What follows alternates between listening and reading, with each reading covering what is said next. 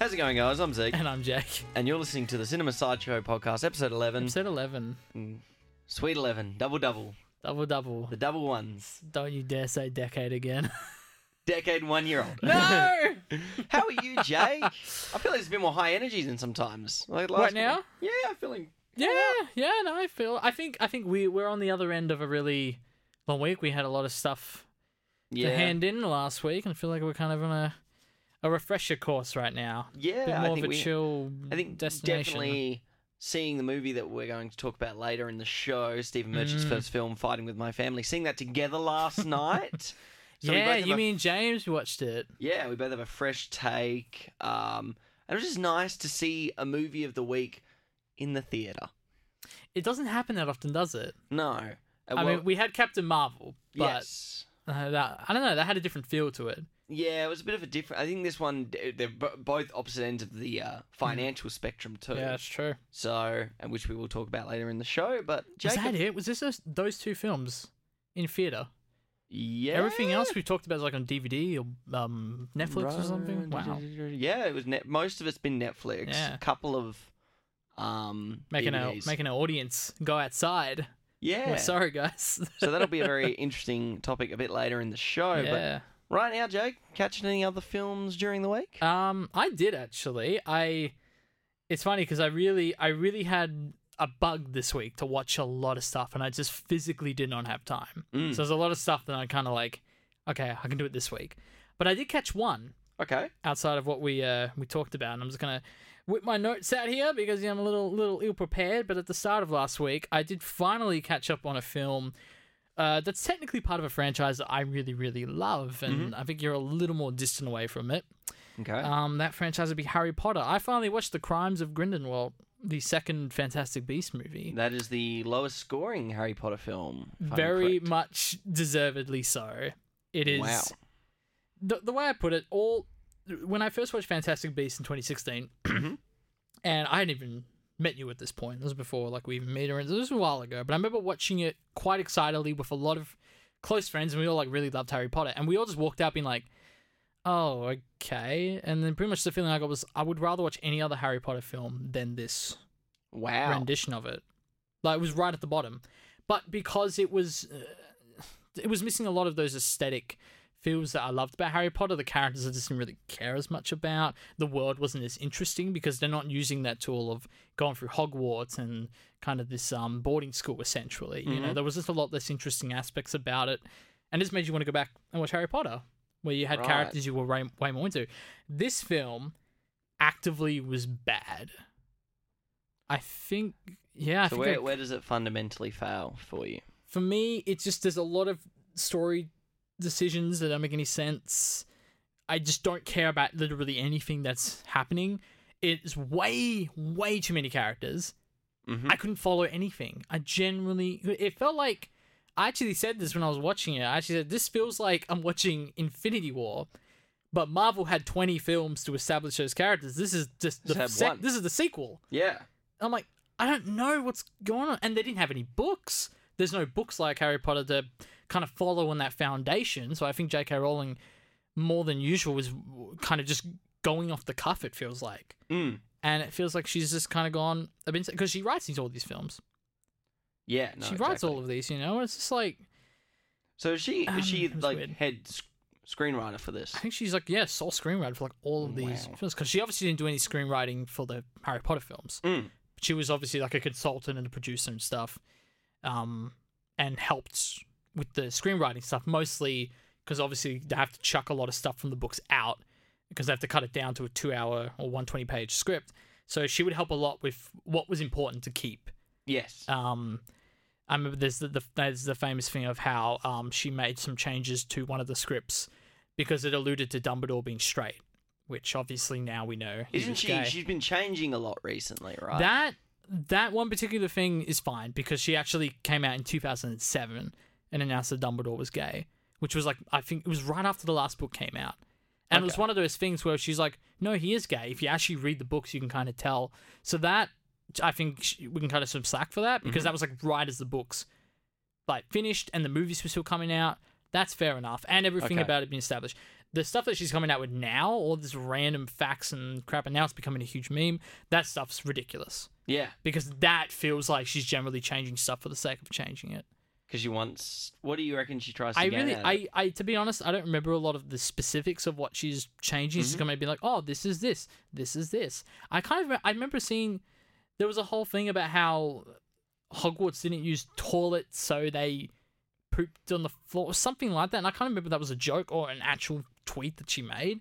Like, I don't know. It's just getting ridiculous. Okay. I know some people are coming out saying that there's like an LGBT bias or agenda to it. I couldn't comment because I don't know to what extent she's actually doing that or saying that.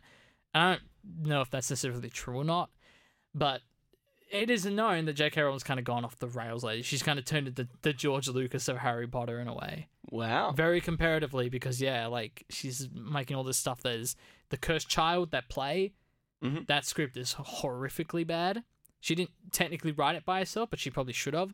These scripts that she does write for Fantastic Beasts are just... They're not bad, but they're just boring and bland, and I don't care about what's happening. Well, I feel like, this is maybe where we should shift into sort of that idea, because you brought up Lucas. It's like, do you feel that directors or writers and creators, they only have so many ideas? Like, because, I mean, the argument could be made, like, I mean, we could go to Spielberg with Ready Player One, or we could go to Lucas with, well, I mean, the latest Star Wars films, have none of them have really come from him, correct? Like, they've been overseen by him, but not to what, these last few ones? Yes. Oh, he's got absolutely no involvement in those. Well, that's interesting, isn't it? Yeah. And then, of course, he had his prequels, and then... Which was fully now him. we have, you know, J.K. Rowling with Harry Potter, and it's like going to the well maybe one too many times. Yeah, I think the issue with George Lucas is mostly the CGI stuff. Him wanting to go back and re-edit the films, and he has every right to, and J.K. Rowling has every right to do what she's doing with these. I think it's not so much the problem of her changing. I think most people's problem is the fact that she's like actively trying to change basically canon. Like the lore canon of that series, to the point where it just seems ridiculous. It's like, why now? Sort of thing. And then there's also the issue that the last few things she's done in regards to Harry Potter have been pretty bad or mediocre. And this film was probably the worst in the series. Definitely out of the movies. This was easily the worst movie. This was the only movie that I'm actively like, this really disappointed me. The first Fantastic Beasts is pretty flat and fine, but I wasn't like disappointed with it. I was like, this just makes me want to watch the other films. But there's nothing inherently bad about it. Now, just like, I mean, like I wrote some stuff down. Okay. Just to kind of, I mean, look, it's not the worst thing. Like I did write down the costuming, the production design, the special effects. Well, that's just fine. Like no issues there. They're doing a good job with that and with their budget and everything. It's just the writing itself, you know. But I think when you get to the level of production value that, especially things like Harry Potter or Star Wars has, to say that costuming's good should almost be not a compliment but an expectation. Well, that's true. Because but it's not like they don't have the if... financial hardship to struggle with costume design. Well, you say it's an expectation, but then you got to remember that every now and then you get something like Black Panther, where people are like, how are the special effects this bad? Yep. When the you have that design is... I mean, the costume design's great in it. Oscar design, right? I don't know if it deserves it over The Favourite, but no, but you're right. You know, it is up there, and it's like, I'm not angry about any of those. Maybe the soundtrack. But other than those, what did it win? It won Best Production Design, Best Costume. Was that it? Yeah, and soundtrack. Yeah. But like you said, there is an expectation that those are already going to be up there.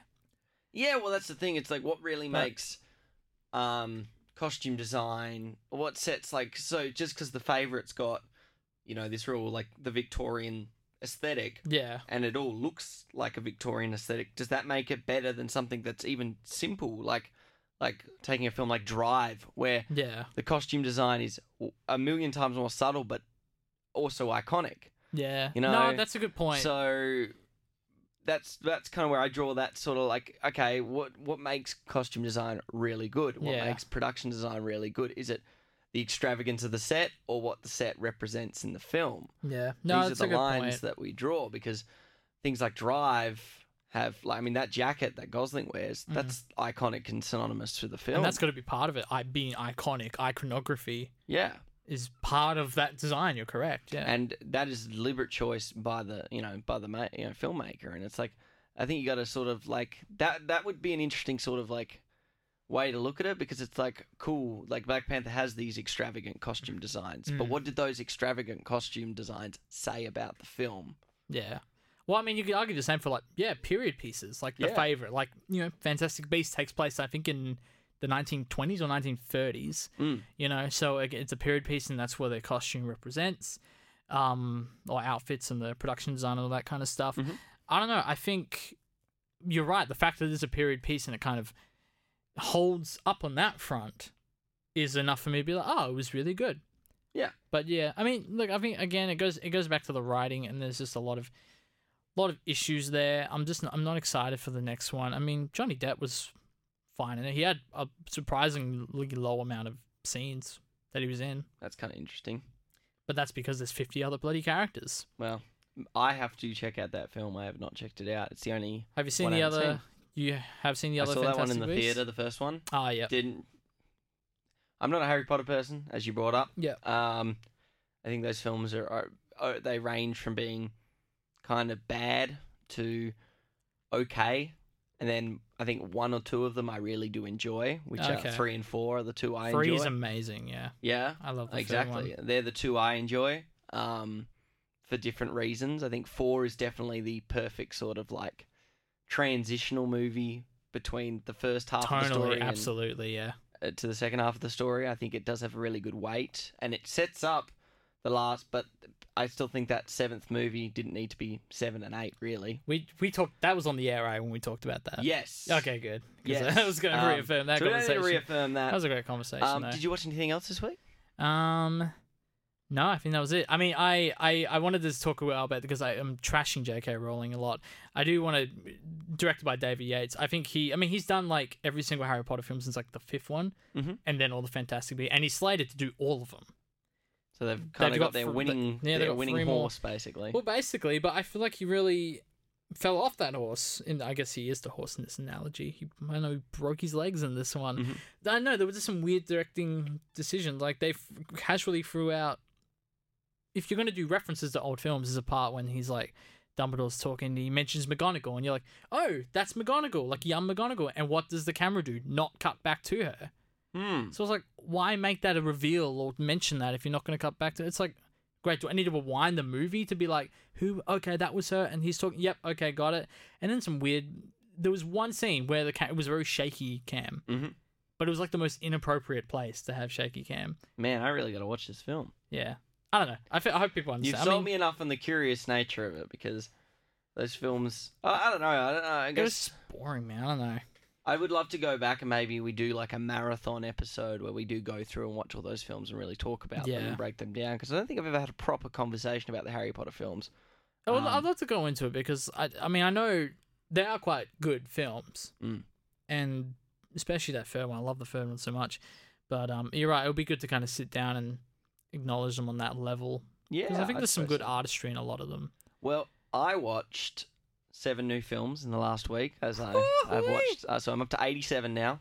Oh my god, you're almost at 100. Almost at 100. So in 2 weeks, I will have hit the 100th film. Will probably be our film of the week in 2 weeks, if I break up the numbers right. Yeah, sort of. Yeah, I think it'll be 101 at that point. So 101. I watched Clerks for the first time. Oh, nice. Never seen Clerks. Kevin Smith's first film.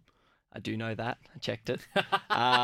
Snatch, which is the film following Lock, Stock and Two Smoking Barrels from Guy Ritchie. Wasn't as good as Two Smoking Barrels, but still very fun kind of movie. The Art of Love, which is a French film. I found it in an op shop. I was like, sure, I'll give it a go.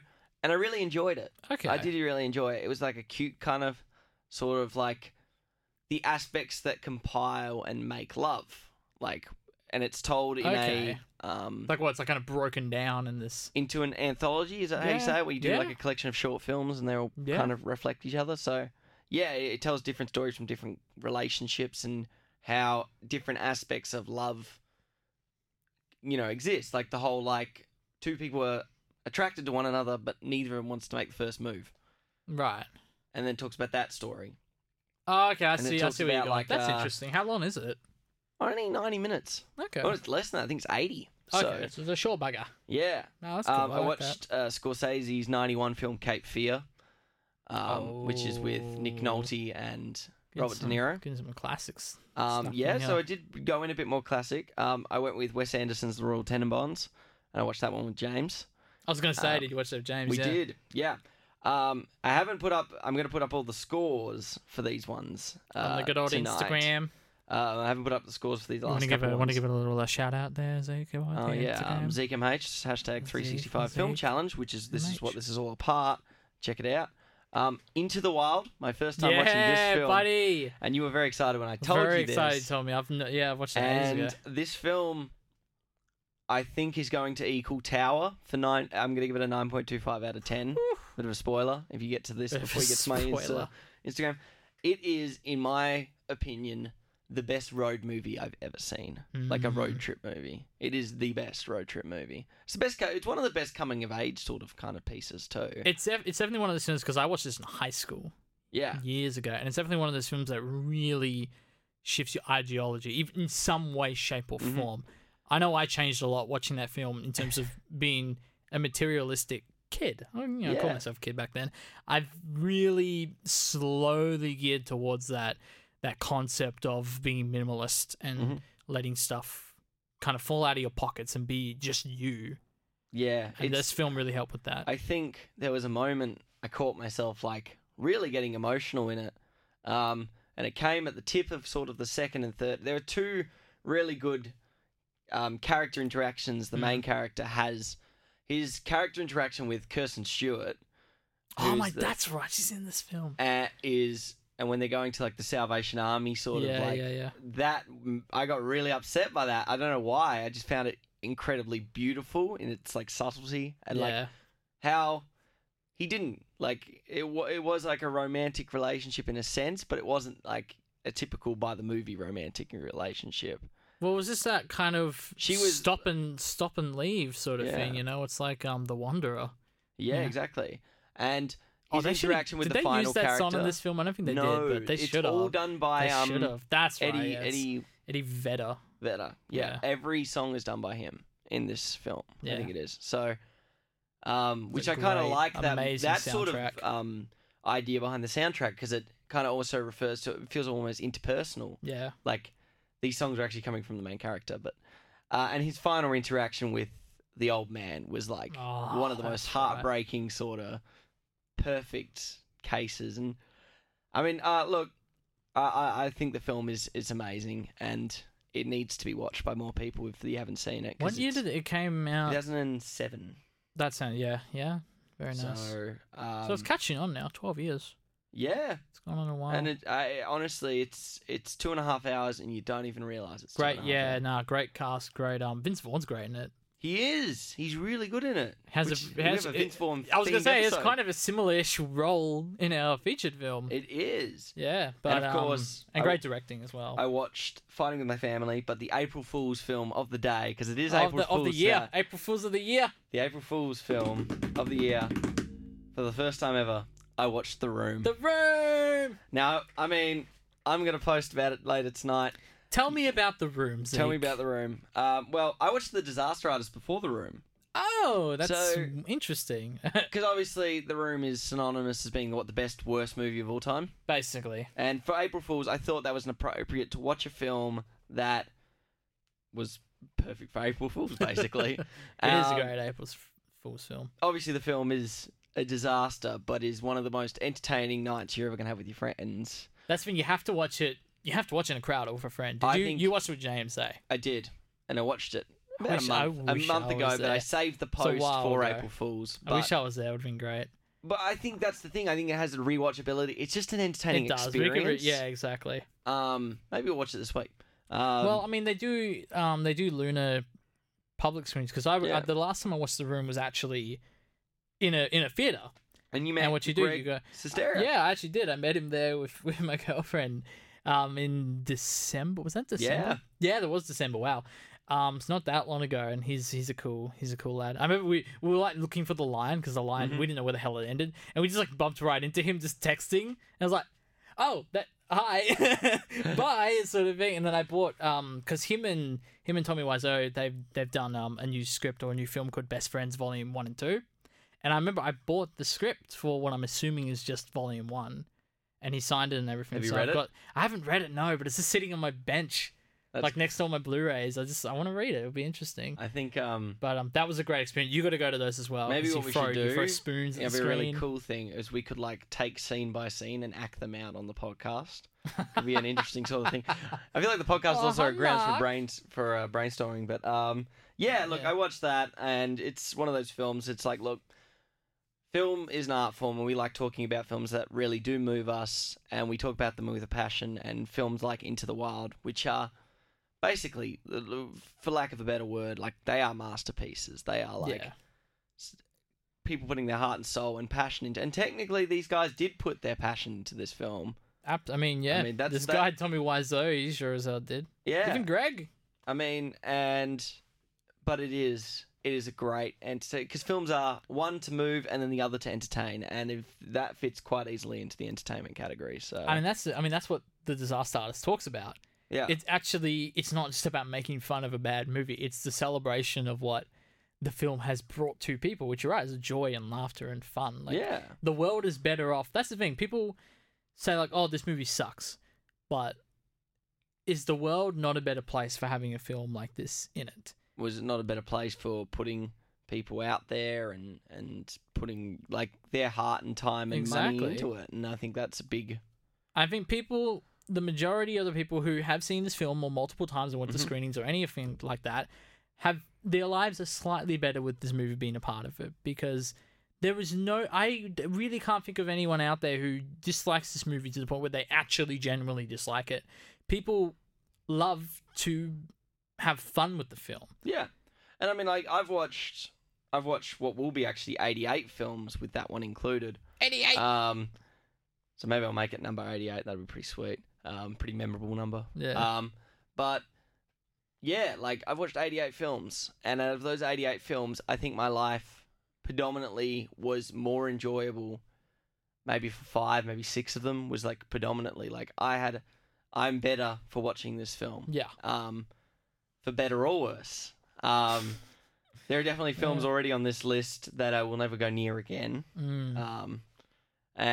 But seeing them... It wasn't number 62, was it? That was a disconnected, correct? Yeah. No special correspondence. Sorry, Ricky Gervais. Special correspondence. Never want to see that film ever God, again. do you have to apologise to that fucking guy? And A Good Year. I never want to see A Good Year ever again. And I never want to see... Probably The Mule again. Oh, yeah. I still am curious about The Mule. That's pretty brutal. But, that's all I've got. So, No, I mean, it's a good list. Yeah. But we're moving into career stuff. We have a career thing. I do have a career update. So today is April 1st. No, I'm not joking. So we released a teaser trailer today for something. I don't remember if I've teased on the potty before. I think you've said, we're working on something. That could have been anything. Yes. No, so today Clicker Productions, we released a teaser trailer for a short documentary. So like 10 to 15 minute short doco called X Rental, and what this is exploring kind of what's left of the video rental industry in WA. That's a cool title. So yeah, it is a cool title. Cheers, Zeke. No, so I'm directing, editing, and I guess I'm producing as well. I'm doing all that. And Keish Moody is shooting it and doing sound. So kind of a bit of a duo team there. 2 questions for you. Yeah. Just shoot it off in my Q&A. You're back in Q&A mode. Back in Q&A mode. 2 is, what's the aim runtime you reckon you'd be looking at? I think 10 to 15. See if we can keep it down to closer to 10. Closer to 10? I wouldn't go much higher than that, but we're still shooting. We've still got a couple little bumps in the road that we need to hurdle over before we've got all the footage we want. So I couldn't really give you a definitive answer until then, but I'm not aiming to shoot more than 10 minutes worth of doco. Okay. In this situation. And when might we be able to see it? Couldn't tell you. I'm hoping to get it like done, like a cut done later this month. because I do want to try a few festivals with this one. Ooh. But the thing is, with this kind of thing, the reason we announced it today is because a big part of the doco is about Blockbuster in Morley, which closed yesterday. Today is the first day in which Blockbuster Morley does not exist anymore, which leaves only one Blockbuster left in the world. Mm-hmm. And if we wait too long to release this doco, we're gonna miss that opportunity. We're not gonna be part of that conversation anymore. So admittedly, the only reason we've announced it properly and put out like a little teaser video is so we could be part of the conversation and tell people, hey, we have a story about Blockbuster Morley we want to tell. There's other stores we've approached as well. Mm-hmm. So we're going to talk about more stores, and I can talk about that a bit more in the near future. But we wanted to be a bit a part of that conversation, let people know now, hey, we've got a bit of an interesting thing to show. So with that in mind and wanting to be part of that conversation, we can't wait too long. But we do want to try a few festivals. So you won't be waiting that long. Well, that's all admittedly, that teaser, which is available right now on Clicker Productions. It's on the Facebook. I might chuck it on the Instagram and stuff later. Keep chucking it in. Maybe we even chuck it into our description for this episode. Oh, yes. Admittedly, watching that teaser, this might be the most excited I've been for one of your pieces of work. Whoa, okay. I'm already liking the aesthetic in which you've shot, so I will be intrigued to see where this film goes. Oh, I'm glad to hear that. But the teaser, if you're going to sell me on something, has definitely sold me on it. Awesome. So. Yeah, no, the teaser is definitely the little piece of the action. I think I just punched the microphone. Sorry, guys. No, it's definitely a teaser of the full action. I'm really excited to get the rest of this. And you'll probably be working on another short that we're trying to get started. What, by then or right now? Well, in the next week or two, right? Like we're. Oh, bro, yeah. No, we're cooking something, aren't we? Yeah, you're cooking mostly. I've cooked up another little script. You're in the oven, and the rest of us are outside waiting to see what it's to come out. Yeah, so we can grab it.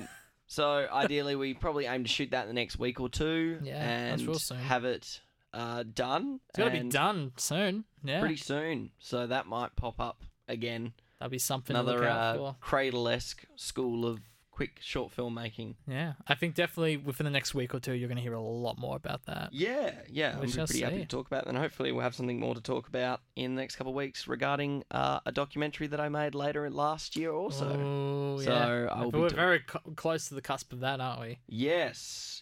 So it'll be interesting to talk about that in the next week or two. So I'll leave you all listeners little teasers there. Little teased out there. A little bit teased out. Well, I think we're going to have a lot of films to talk about by this part in next month or two, probably. Yeah, no, there's a lot of interesting stuff in the next month or two. Yeah. Throughout April, there's a lot of interesting stuff, and then June and July is going to be moving pieces. We're going to have a good year.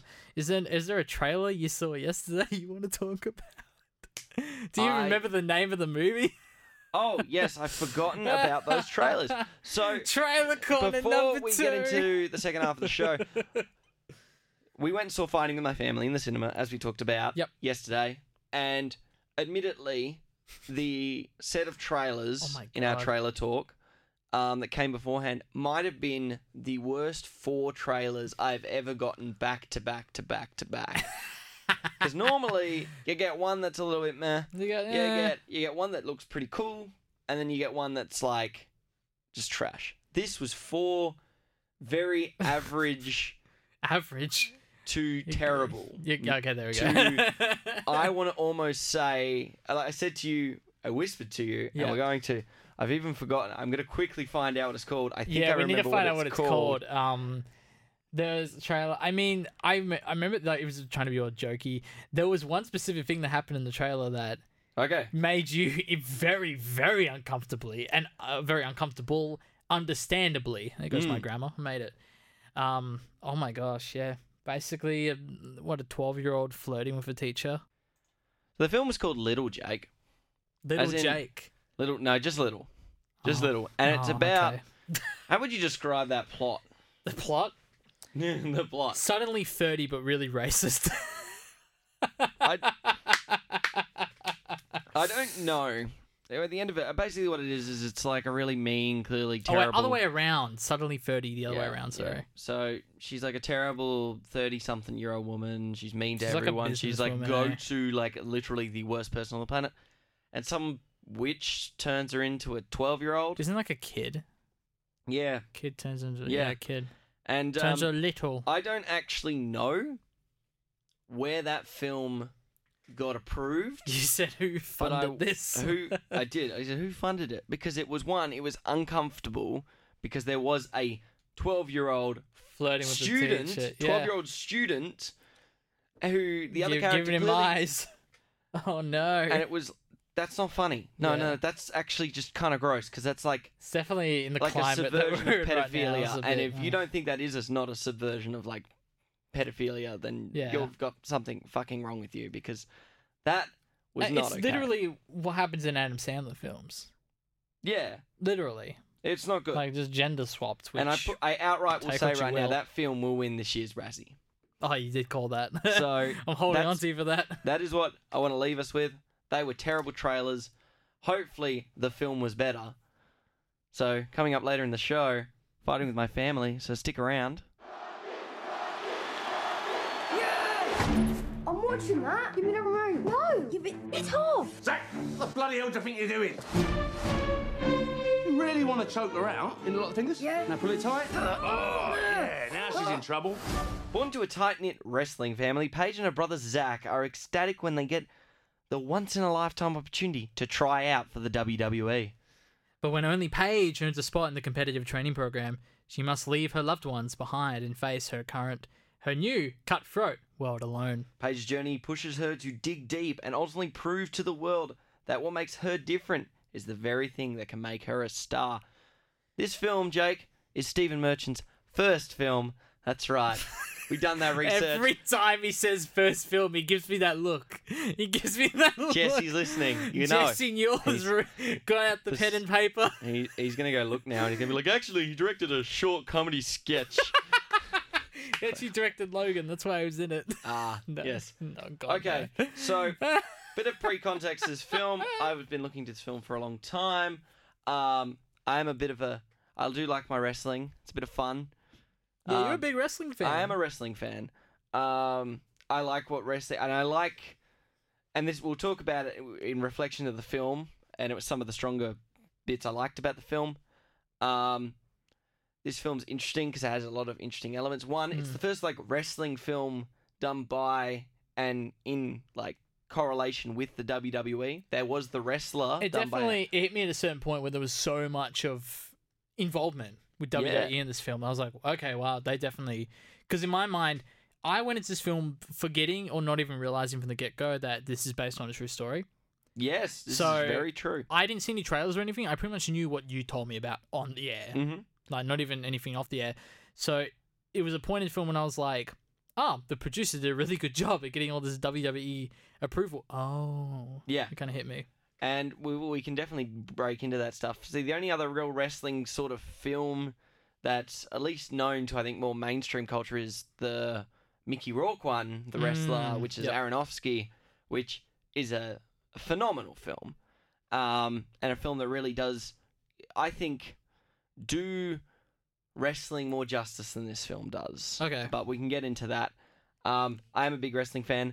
This is a bit of a weird angle because, as we talked about... We've got different, in the car, standpoints. I have a very subjective sort of biased opinion with this film. I'm very invested in these people and their life. Yeah. So I was aware of the true story before this movie, whereas you don't know anything. I went into this... like I said, I didn't know anything about this movie really going in, so I didn't even realize that when it's about wrestling, that it was even WWE at all, let alone how much... ended up being about that, and it was about this basically a real person, and then her journey to get into WWE, and it kind of hit me throughout. I mean, I haven't watched WWE since I was 9, maybe. So it's been a while. I used to love the games. I used to love doing the rosters and the games on my PS2 and stuff like that. And I obviously recognized the bigger names like Triple H, John Cena, and obviously The Rock's in this, and he's got a few scenes in this. Enough to be on the poster. Yeah, he's very much on the poster. Enough. Well, I imagine because my nephew, would it be my nephew or my cousin? I guess he's my cousin technically. My cousin, he loves wrestling to death, and his mum took him to this film because he just watches everything that The Rock is in. Yeah. So that's his kind of standpoint. And I was trying to look at it from his perspective of someone who's like, I'm just watching this movie to see The Rock. And he's in it for maybe one scene towards the start, and he comes back a bit in the third act, and that's about kind of the tip of the second to third, sort of that sort of point. I feel like the third act's already started when she comes back. Okay, but we'll get into spoilers in a little bit. I do want to talk about it before we spoil anything. Let's start with first impression walking out of the theater, because this is, like I said, this is the first film in a while that we've seen together. And like properly sat down and watched it in the theater. So, what's the verdict, Jake? Did you enjoy it? I did enjoy it.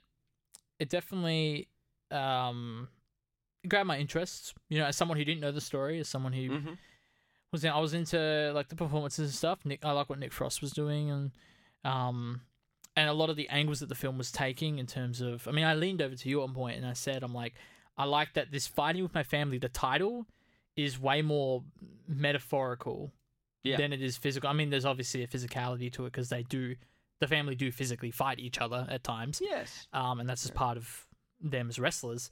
But I like that they were doing a lot of subtle stuff on top of that, especially with the brother character. I think he's really interesting. But I know, not knowing really where the story goes after this or anything about Paige outside of what this film tells us about Paige, with all that stuff, I fairly enjoyed it. I think I gave it a straight B. So I thought it was... I dug it, I dug it. I was into it. I was wanting the protagonist to kind of get to the end goal. Like I was rooting for her. I had a good time, but I know there's definitely little nitpicky stuff I would like to address. And I know you have a lot of stuff you want to talk about with a lot of extra context than me. Especially tying to the Aronofsky film. Now, I know both of them are tonally on totally different leagues. I think Aronofsky with The Wrestler definitely wanted to push the darker and grittier side of being a less than successful wrestler, which this film doesn't sort of covers, but doesn't really. Yeah, I just realized that you're right. Like the tone's quite. Kind of upbeat. I think you did actually whisper to me at some point last night where you said it definitely sort of felt like it became more like a child-like sport film. Not even that, but there was a point in the film towards the end when I kind of leaned in and whispered, I'm like, I don't like where they're going with this.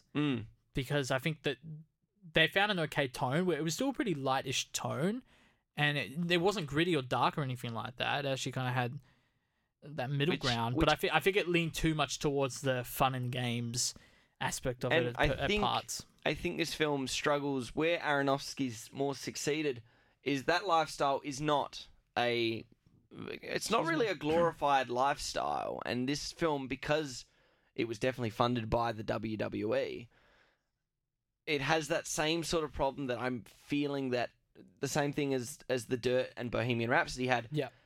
It feels like there's almost too much creative control in these people that fund these films because we don't get to see. Whereas Aronofsky's The Wrestler was funded by bodies like Ring of Honor, which are a more indie-based wrestling scene, but allowed them to be more, more subtle with their sort of ways. Whereas this film, its strongest points are definitely in its first act, in my opinion. I think first act's strong. And kind of the turning point, the low point is in this film. So like that mid movie, especially the interaction between Zack and Paige when she returns. Like that is stuff, a very good scene. I really like that stuff. Yeah, and that stuff is what I wanted to see more and even the stuff that followed when Zack's child was born, and he wasn't invested in the child at all. Yeah, that stuff I was like, I want to see more of that. And I think I did whisper to you halfway through the movie and go, I want to see more of Zack's story. Yeah. Because for me, I knew a lot of the stuff about Paige, and that's true. And then the brother is a bit more of a mystery going into it. The interesting thing, and this is the first time I think this has ever really, really happened with me. I've gone into a true story film and known more about the story behind it than the film lets on. Okay. And I've never had that experience with a true story. Like I've known of. Well, wouldn't you have with Bohemian Rhapsody? Wouldn't you gone in thinking, why is this not here? Why isn't this addressed properly? I'm not a Queen fan. Okay, so okay. So it's more hearsay. I got to be more objective with that stuff. And then normally with biopics, with band films, I tend to like the musician more after I've watched the biopic rather than before. There's not been one of my favourite musicians haven't had a biopic yet. So if the Eagles had a biopic, I'd probably be a bit more picky about that sort of stuff. Yeah, fair enough. Queen, we got a co-director, Cat Empire. Well, A biopic. and that would be but like, Where would you go with that though? oh, You would have to dig deep to find the drama in that band. I think. it'd be interesting. You have to dig real deep for that. But I think I love him. yeah, I think this film does skip over parts and it Okay. glorifies parts that I didn't like, but then it hits some really cool moments. Like, I do think the stuff with, honestly, the supporting cast stories are some of the more stronger ones. Like, I really There's did some great enjoy like backstories and stuff. We kind of wish. Vince Vaughn's inclusion in this film. He had, in my opinion... Oh, that's right. He has like a whole thing. I think we should just jump into spoilers. Yeah, I think so. So if you want to watch this, I recommend it. I think you should check it out. I think, There's but some interesting because this stuff. film is still very fresh in the theatre, we do want to be like, we're going to go into spoilers. I would recommend watching this film too, because it is something different, Yeah. but... I mean, Steve Merchant does an alright job, directing wise. Yeah. I mean, you can tell me what you think in a bit. I think he was alright with it. I think this film, it's definitely not a fail attempt of a film Yeah. at all. In fact, it's quite good. I'm happy with, like, I gave it a B ranking in my think like, B list. is I think B's pretty, yeah. I think I'll give it spot maybe on a with that. 6.5 or 7 out of 10, maybe. I might be pushing closer to the 6.5 personally, but that's my personal opinion. But I would recommend seeing it because it's nice seeing films that get showcased at Sundance and I forgot it was get to do a sort of a mainstream run. I feel like this one's always pushing, getting out of the indie realm, but we'll talk about that a bit Kind of has later. the Don John effect where people Absolutely. know about it, but it's not going to be in the theaters for 2-3 months. Like, it's No. going to, yeah. All right, well, I think we should jump into spoilers. Absolutely. What were you going to... We're talking about Vince Vaughn's kind of Yeah, a backstory or kind of the stuff we had to learn about him, which I thought was great. I kind of saw that was where they were going with that sort of stuff, but I do love... There is a scene between Paige and Vince Vaughn's character They kind of sit outside down a outside the gas bus. station. Yeah, the which, gas station. Those sort of moments, they're actually the moments where I was more grounded in, okay, this is actually their life, because a lot of their life is just being on a bus and going to these... And you do actually, if you go and listen to wrestlers talking about being on the road, or just any sort of athlete being on the road, a lot of that time is spent at places like gas stations and stuff. I thought... I didn't really get behind the character of Paige in this film. I think this film doesn't do a very good job of... I don't find sympathy in her character. I think her character is vastly underwhelming compared to the character of Zach, because his story is far more interesting, because they keep saying she has this thing, but I don't see that thing that they kept saying. I think I have to agree with you there. Except I do find the sympathy in her because the film every now and then touches on the idea of, did she just grow up in a family that wants her to wrestle, or does she generally want to wrestle? And I never got the sense that got answered at any point in the film. There we go. See, but I liked that the question was there, and I think that's what drove me through the film with sympathy for her character. The pacing is in this film. I really liked the pacing. I really disliked the pacing. Okay. So this is wow. Yes, it was a long movie, but like I really enjoyed. The movie's only 90 minutes. Really? Yeah. No way. 90 or 100 minutes. Yeah. Let's look this up on the internet. internet. I think the second act goes for way too long, and the third act just comes out of nowhere. The antagonist of the film... Hour 48. Hour 48, so It's 108 not too minutes. bad. So, I think if the antagonist of the film is technically the quote-unquote Divas champion, AJ Lee, which I don't even know if it is. It feels like a very much side note of the film. Because she's never mentioned it till the very end. As Which someone who doesn't know wrestling, like, I didn't care about that character.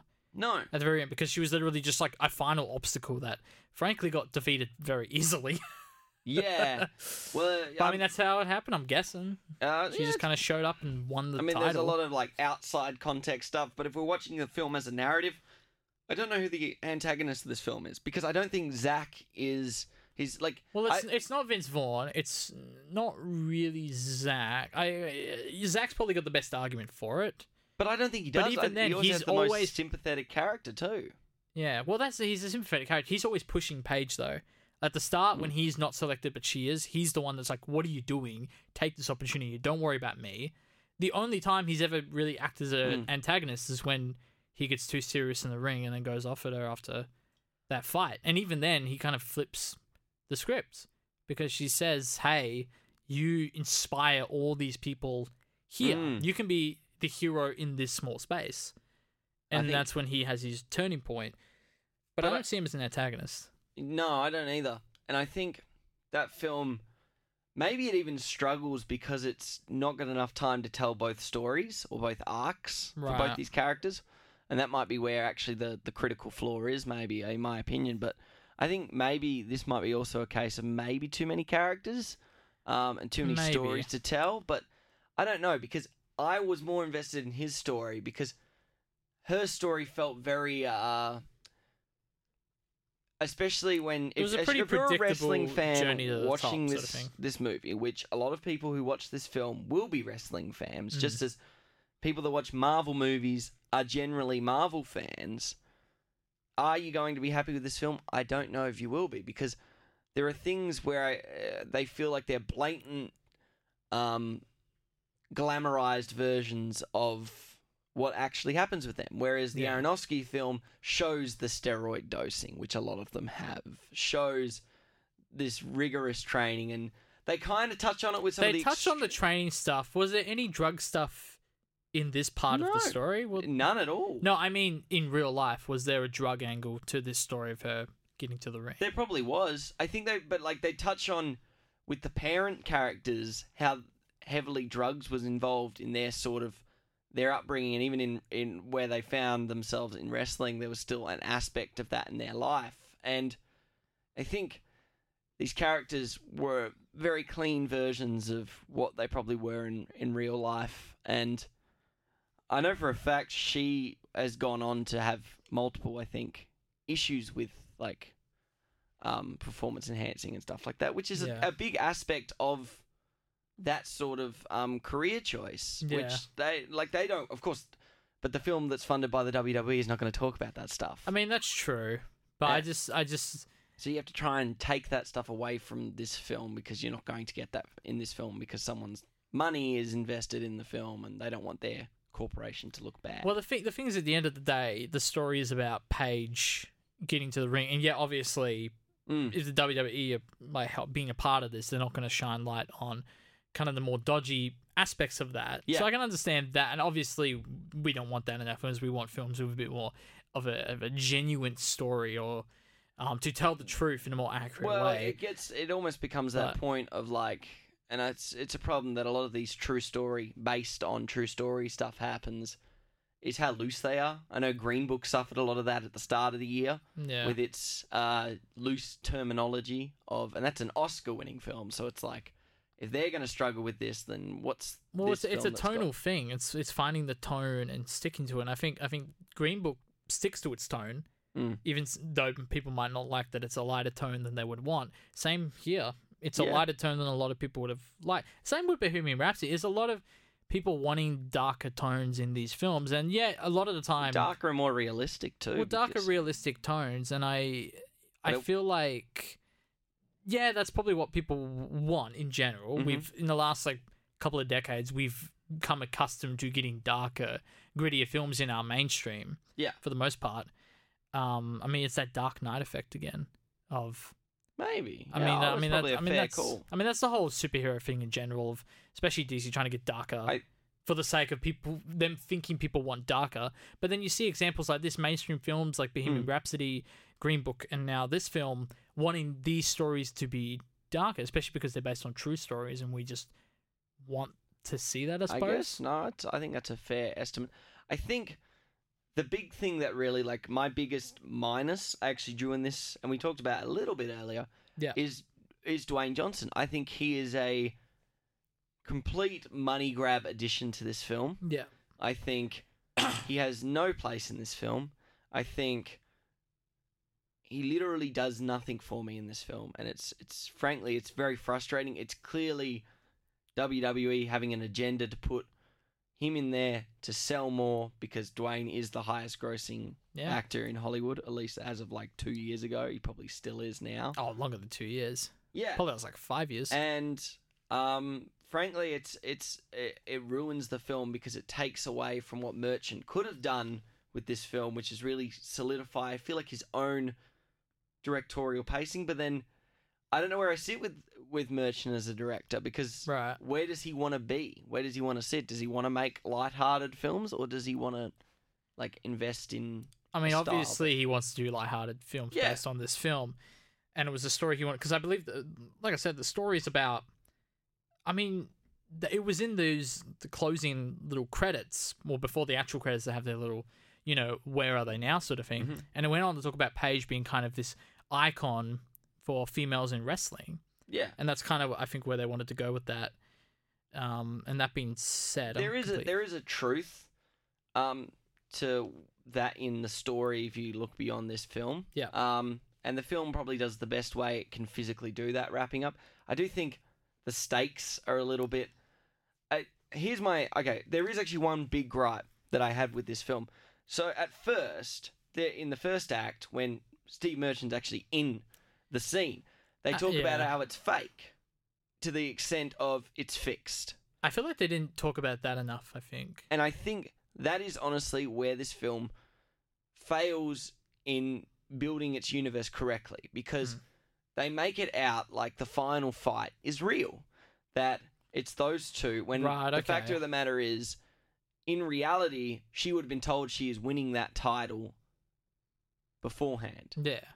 And my line is, if you want a film in which you don't want to say, like you're saying, wrestling is real and there's no fixed result, then say that, and it's fine. Like, I'm okay with that, because then what you're doing is you're buying into that universe it's trying to build.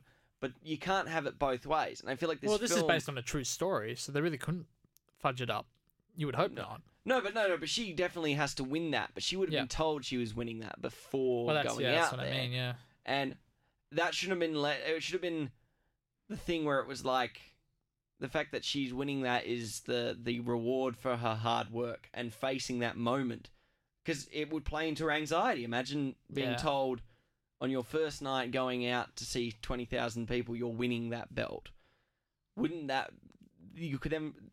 I feel like that makes the scene more impactful, because she knows she's going to win it, but it's not about winning it. It's about proving to everyone that she is capable of winning that and believable in winning that. Because that's...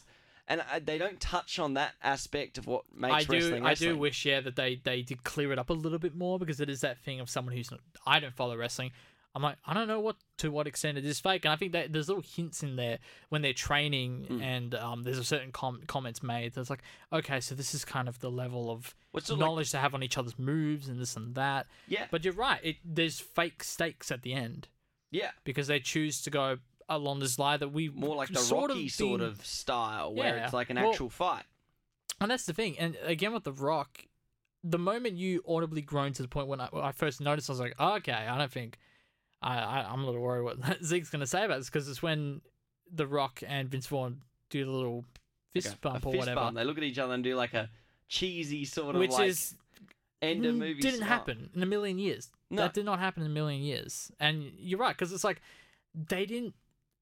What sort of tension or goal was there for Paige when both The Rock, Dwayne Johnson, and Vince Vaughn, the guy teaching her, or the coach essentially for the past however many years, I don't know this was, they're both like, we did it. We made her career. Haha. And it's like, you're meant to be the challenging force in this story. Well, that's the thing. And the problem with Vince Vaughn's character being there is that accurately, that wouldn't have happened, because where he's situated is in developmental. Now, if we want to take this in a real sports term, it would be like taking a coach from the Waffle who's training one player in the Waffle, or like the state football league, and then when it moves to a national level, he follows that footballer to the national level, watches him play his first game, even though his team is still down in state. Like, it doesn't work strange, that way. It's such a weird... Like, it's... What they've tried to do is they've tried to do almost like a Rocky-like thing, where Rocky's like hype man from that, or any sort of like boxing or fighting movie, and the mentor's sitting in the front row watching them fight. That works in those movies because it makes sense. It doesn't make sense here. Yeah, The Rock would. There's no way The Rock would be. And it goes on, and that scene continues, and it gets worse and worse. Where she goes to the back room and she's hugging a bunch of women, because it's like, oh look, I'm this like. Almost that was when I leaned into you and said, I don't know where this is going. Is when she started becoming like or besties with those other girls. Mm. Because again, those are people who could have been antagonists, and it just turns out they were just talking about a random kid. Yeah, one of them had a kid, and she made a false assumption about them. But like, I don't know. Okay, well that's where my problem is in the film too. It's like, how is she a likable character? That's in the middle of the film, where she is like, basically, saying all these women are just, I think, and I quote, tits and ass. Yeah, like that's literally what she says to their face. And we're supposed to like her after that because she was an absolute tart to them, and suddenly is like, well, I'm really sorry. And like, she treats them, who are these new people coming to the sport. And this film does do some things really well. Like, honestly, the stuff with Zach is what makes this film got way more heart than it gives itself credit for with the Paige stuff. Because the stuff with Zach is like true. Bottom of the rail. The sibling love there is great as well. It's inclusivity too, which is what like wrestling's always been about. Like, helping people who kind of don't have a place. And they really nail that tone in the first 20 to 30 minutes and then completely lose it by the end of the film because it changes tone. They bring that back, but it's such a small part of it. When he has his redemptive moment, he's like, no, I'm going to pick all these kids back up. And then it ends with the blind kid going to smack down. I just think it's not enough. I agree. There should have been more of that. That stuff is the stuff that people would want to see. And that's probably why it feels weird to be like, I'm supposed to be going for Paige at the end and not the guy who is helping the blind kid. Like, you know what I mean? Well, you're meant to go for both because the brothers... What's the brother's name? Because we keep... Zach. Zach. Oh my God, you've said it a million times. I'm sorry. No, but that's it. I think we're rooting for both of them because that's the thing. They're at the end. They're both talking to each other before her final fight, and then he's watching her, cheering her on from the house. I think it's there. I think my problems... I mean... They arise more from, like the Rock. I mean, I actually have no issue with the Rock being in this film. I think it actually makes sense in the sense that there's kind of this higher up mentor who kind of passes by. And it makes sense that it's the Rock because you don't have to establish. Scene was really good. The one where he's like, "Oh yeah, I'm shooting a film, so I just thought I'd pop by because I can do that," and that's something that does happen. Yeah. And I was like, "Oh, it's really cool." Now it's the second scene I don't like. The follow-up scene. When he calls the family, I don't mind that either. Okay. Because I can buy that it's a favor for Vince Vaughn, who you could probably, The Rock knows Vince Vaughn in this situation, sure. But after that, he should have been gone. He shouldn't have been there to fist bump Vince Vaughn. He shouldn't have been there after that. Because then that's a payoff. You have him that first time, you pay him off by him being the one to announce, hey, you're going on tonight, or tomorrow night rather, then call it there. Yeah. And that's it. Okay. If that was his role, they took it a little too far, I think. I didn't mind that so much. I think this film really... I think its third act is just... the weakest. Oh, it's the weakest, but I think it also kind of just really sinks its teeth into the other two acts. I think it just absolutely rushes to the end because they've realised they've been building all this stuff up, and maybe this film could have actually benefited with another 20 minutes or something like that. I don't know. Because I don't know. I think this film needed more than what it had, or it should have ended, because there is I don't know.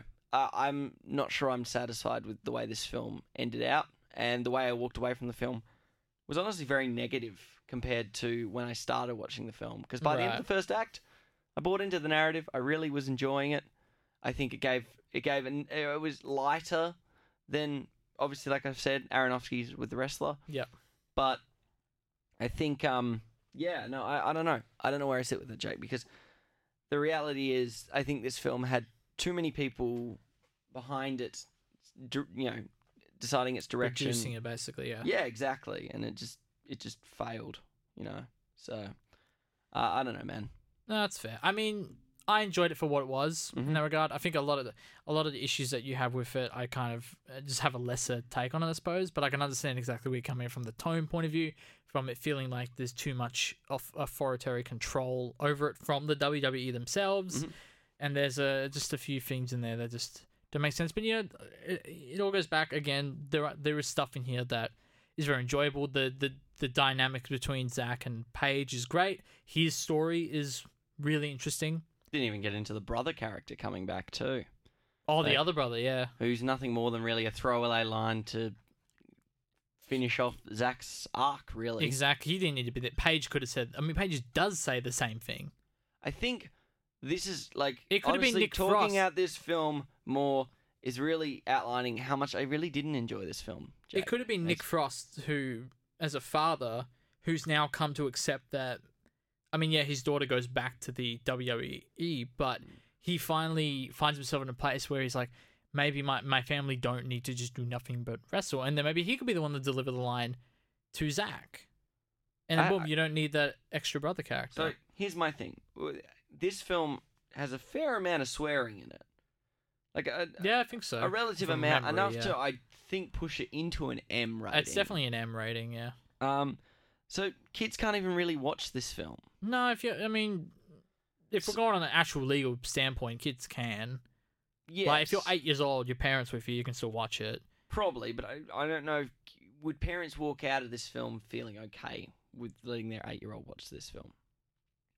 I mean, generally speaking, I'm really trying to remember where, from a language point of view, how far it goes. I can't even remember. Film pushes a little bit too far towards the maturer audience, and I think, especially where they keep talking. I don't consider it a kids' film. Like, I actually don't know where it sits, because I feel like there's enough swearing to be like, if I took my 8-year-old to see this, I don't know if I'd be comfortable with them seeing this film. Yeah. And then that makes me go, okay, well, if we're already in the realm of being almost to the adolescent adulthood realm, why not dial it up a little bit more, make it a little bit more racy and stuff? Because... But again, that's the WWE coming down on that, Yeah. assumingly, and that's Stephen Merchant as a director probably just not that interested in that part of it. I think he's only interested in the Paige as an icon in the WWE.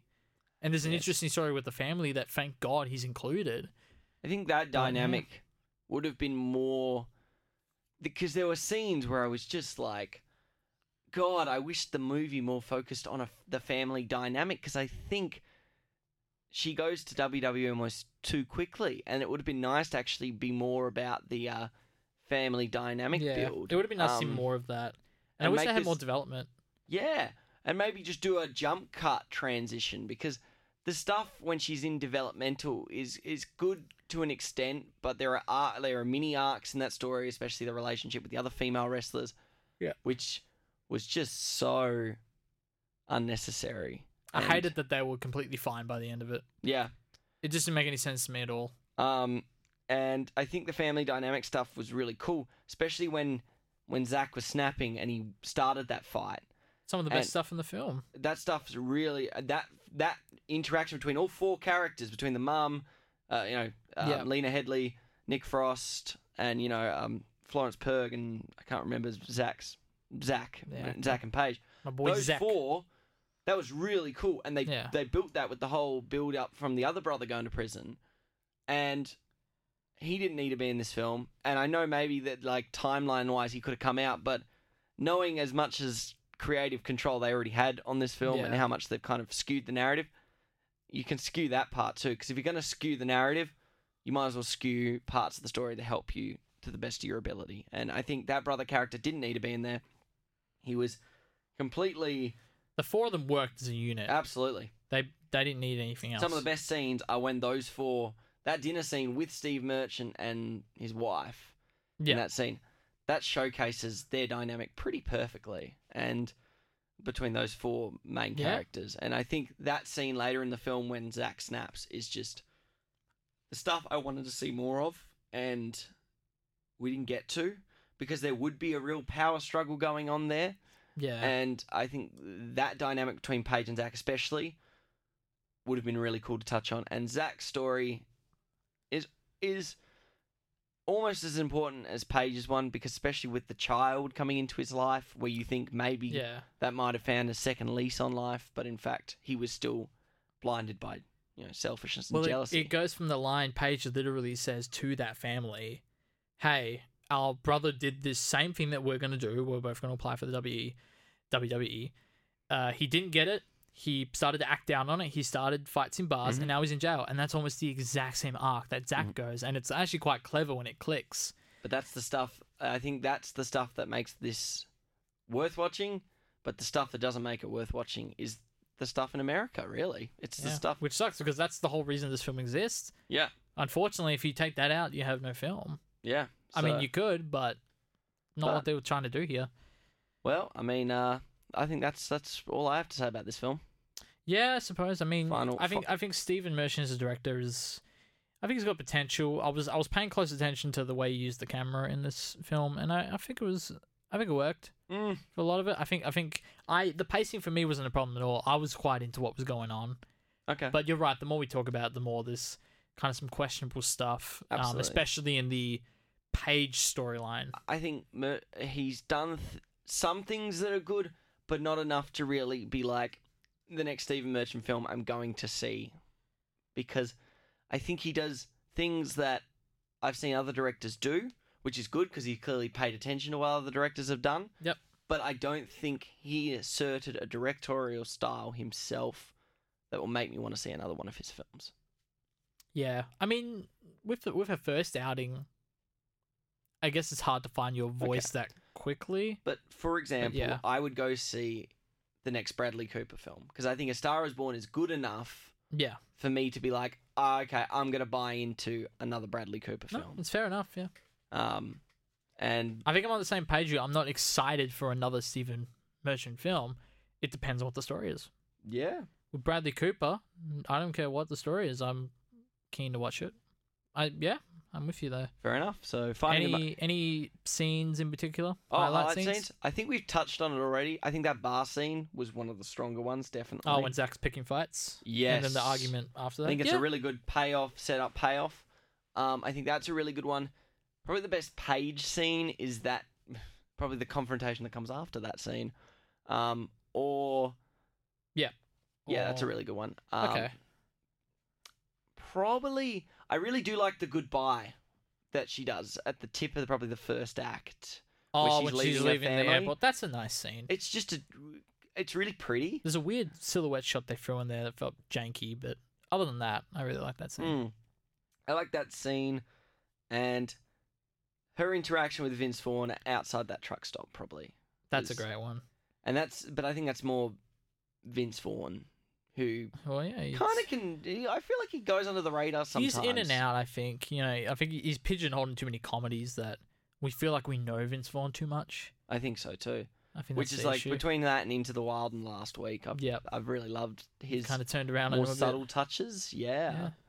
I didn't want to see The Rock in this film from start to finish. I feel like other than that first scene that was been played a million times in the trailers, if you saw the trailers. Oh, okay. I think even that scene was cool, and that would be where I'd leave him. But the rest of it, I didn't want to see him that much. And that end scene with him and Vince Vaughn was just cringeworthy. It was actually cringeworthy. I cringed in my seat. If they took that shot out of the film, it would have helped a lot. I think even that, and then the follow-up scene after that, the one where it was literally... I feel like when she won, the fallout from her winning took so long to get through. Like, like you what know do you mean? Okay. So when a character wins in a sports movie, like wins the big world title, like win Creed or Rocky or any sport movie where the team wins the title, it doesn't go on longer than maybe 3 or 4 minutes. And I feel like that final bit after she wins the title goes for... It feels like... Didn't it just end though? No, because she goes... You see like she's winning, they're playing like the replays on the screen. Yeah. After the replay, she goes to the back and there's a dude with a camera and the girls are like... Oh, that's right, yep. Yeah, I didn't need those shots either. Felt like it went for ages. And it wasn't a good kind of fallout either. It wasn't like the score wasn't swelling and we weren't like all rejoicing. In fact, It was more like, yeah, we get it. You won. Like, cool. I don't know. It really left me. It felt very flat. Okay. It felt very janky. Yeah. And it felt like, oh crap, we got to pay off like 4 different things in the last 2 minutes, which I didn't enjoy. Yeah. Okay. I didn't get as much of a sense of that, but I didn't mind it. Okay. Well. Coming out in cinemas this week, Pet Sematary, Shazam. Oh, yeah. Shazam. Wonder Park. What's Wonder Park? Apparently, it looks atrocious. It's about like a girl envisioning a theme park in her room with like a teddy bear. It doesn't look good, dude. All right. I know Shazam has been, apparently everyone's talking about that. We were talking about this before the podcast, Shazam. Yeah, I do want to see Shazam. I think of it as a non-DC film, and I actually kind of think it looks funny. Yeah, honestly. That's what I have to do in my brain to get excited for it. And Pet Sematary, can't really say I'm that keen for that. Is Even though this it's those got 3 Jaden movies? Clark. They're the 3 big ones I read through. The other Okay. ones I wasn't familiar with, so they were the 3 I really wanted to cover. Yeah, Pet Sematary, no interest whatsoever. No, not at all. So next week on the show, this is what, Jordan Peele's second film, right? Second directorial gig, I hope. Us. Jesse, get on it. I'm going to quickly... Watching Us next week. Jason? Where were you? I didn't know if you were lost. Stick with me, and I'll keep you safe. Accompanied by her husband, son, and daughter, Adelaide Wilson returns to a beachfront home where she grew up as a child. So this film, regardless if it's his second, third, or 20 millionth film, this is Jordan Peele's follow-up film from Get Out. Salty. So, Jake, Jordan Peele's follow-up film from Get Out. I'm excited. And you watched Get Out pretty much when it came out, right? No, actually, it was the very first film I watched in 2017.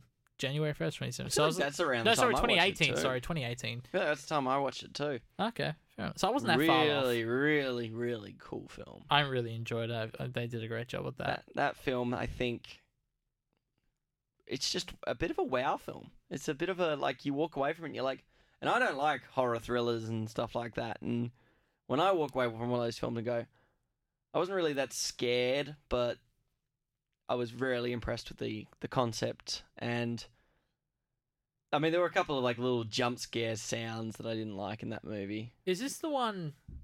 Excuse my ignorance. This is the one in the trailer when it's the family and they see like reverse versions. Yes. Of it? Yes. Okay, I'm really excited for this. Okay. It looks so good. So we'll be catching that later this week. And we may be having multiple guests. We'll find week. out. I'll let you know at the time, I suppose. Yeah. But I mean, I haven't got much more to say about. Check it out next week. I hope you guys enjoyed our review of Fighting with My Family. Fighting with My Family in theaters now. Yes. Look at that. I was Zeke Morgenheim. I was Jake Diagrella. And we'll catch you next week.